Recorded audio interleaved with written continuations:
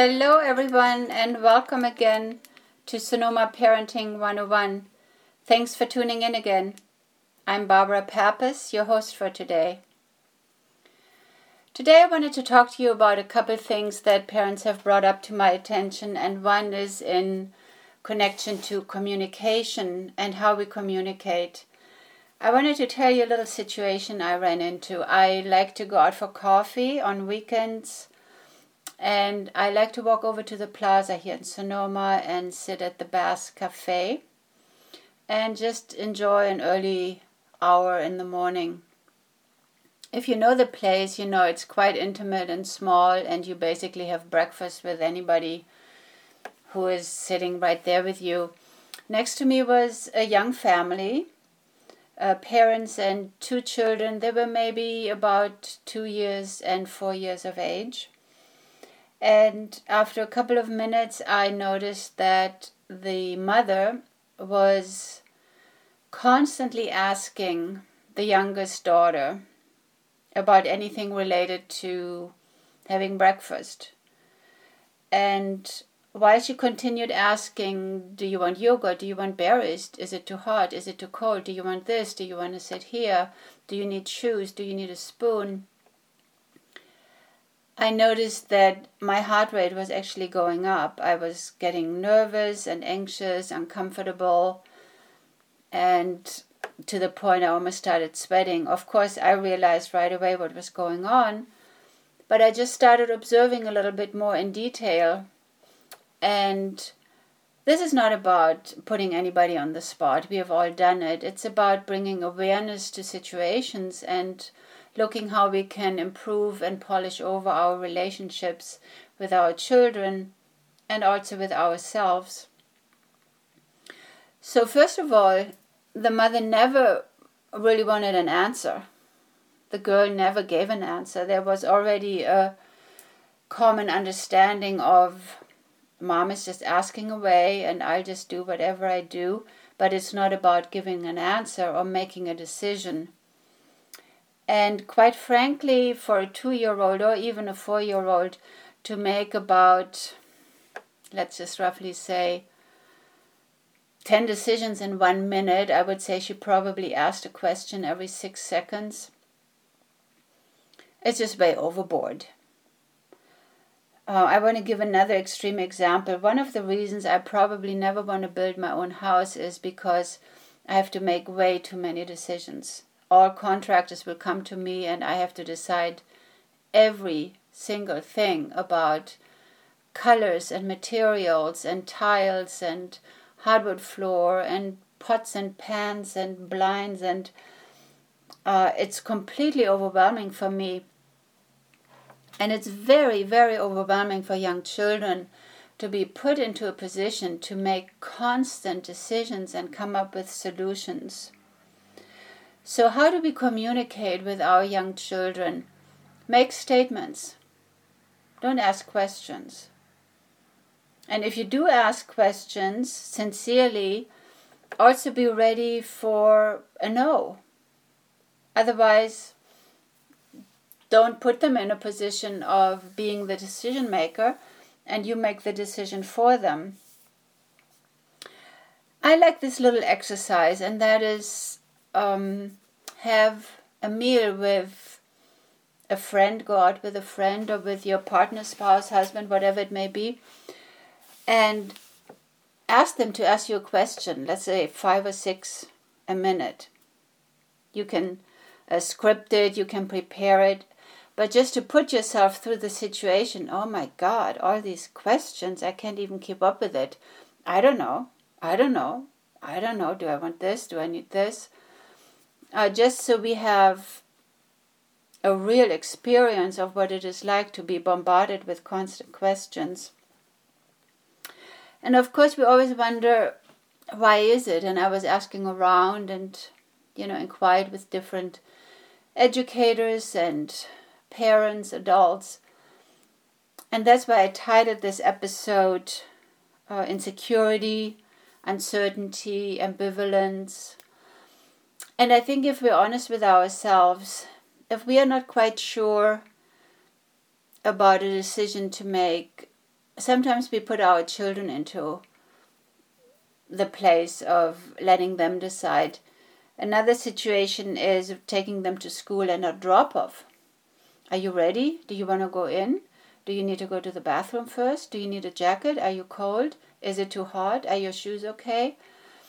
And I think the purpose of this podcast is to bring awareness of a habit of asking too many questions, and to bring awareness to what do I go through at this moment that I need to clear up with myself, and how can I relieve my child from the burden of being a constant decision maker. Before we have children, we are not a parent. We are a daughter, a son, we are a friend, we are best friends, we are maybe wives or husbands or partners. But being a parent is a very new role. And it is something that we need to grow into. It's something we need to become aware of, and we have to make a lot of conscious decisions and adjustments of what does this role mean for me. From the other side, the child is the child, and they need to find their place within our relationship and within our family. And the child also needs to find their place in any other social group, at school or play dates or groups at the park. And when we are clear about the roles and our place, I'm the parent, this is my child, this is appropriate for a child, this is appropriate for a parent, this is appropriate for grandparents or neighbors or babysitters, but this is my role as a parent. If we are clear about that, and if we are clear about that with our partner and support structure, then a lot of questions have been answered. And relationships are clearer, and our roles are clearer, and everybody has their place, and it's more of a well-oiled machine. So I wanted to bring up asking questions, way too many questions, on a daily basis or habitually to our children. And a young parent brought up another question to me, and that was, she was having a baby in December, so about 8 months ago. And she really was aware of the fact how much commercialism was thrown at her through registries, showers, just in general, all the things she was supposed to buy and have for having a baby. And we talked about that a little bit, and she is a person who is innately a natural good mother. She innately knows what is okay or what is appropriate. And she was struggling with this pressure from the outside world of all the things she was supposed to buy. And I would just caution everybody about what is real and what is made up. We have the ability to have critical thinking, and we have the ability to look around. We have already been ourselves through childhood. We have a reference to what it was like 20, 30, 40 years ago for us. And instead of now making a long list of you need this and that, I would just say create categories and lists of priorities for you, and again, whoever's with you in your family, to evaluate what goes on top of the list, what is very, very, very important, what is completely unnecessary, If it were me having children again, or maybe grandchildren sometime soon, I would always go for natural things first. If I could have only one toy available for children, it would be a sandbox and a hose with water.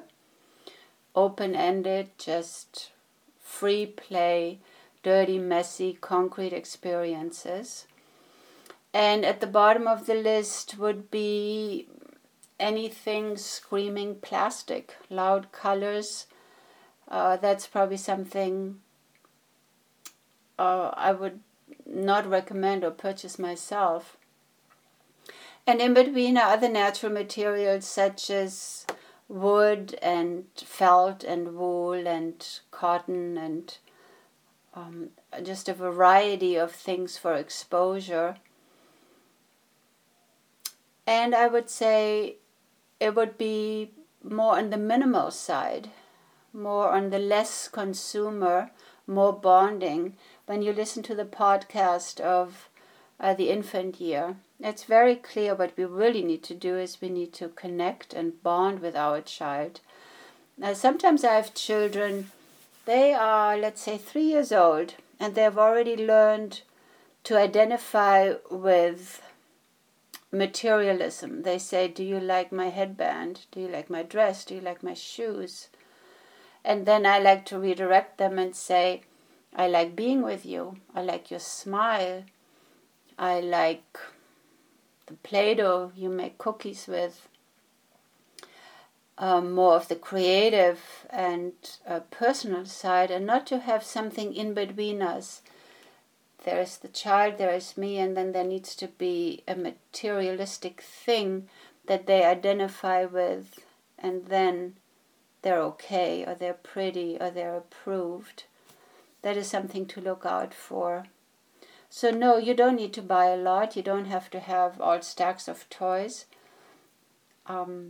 This is how you establish family values and priorities, and where you build strength in saying no, maybe even close friends who decide to parent differently and to have a different setup at home.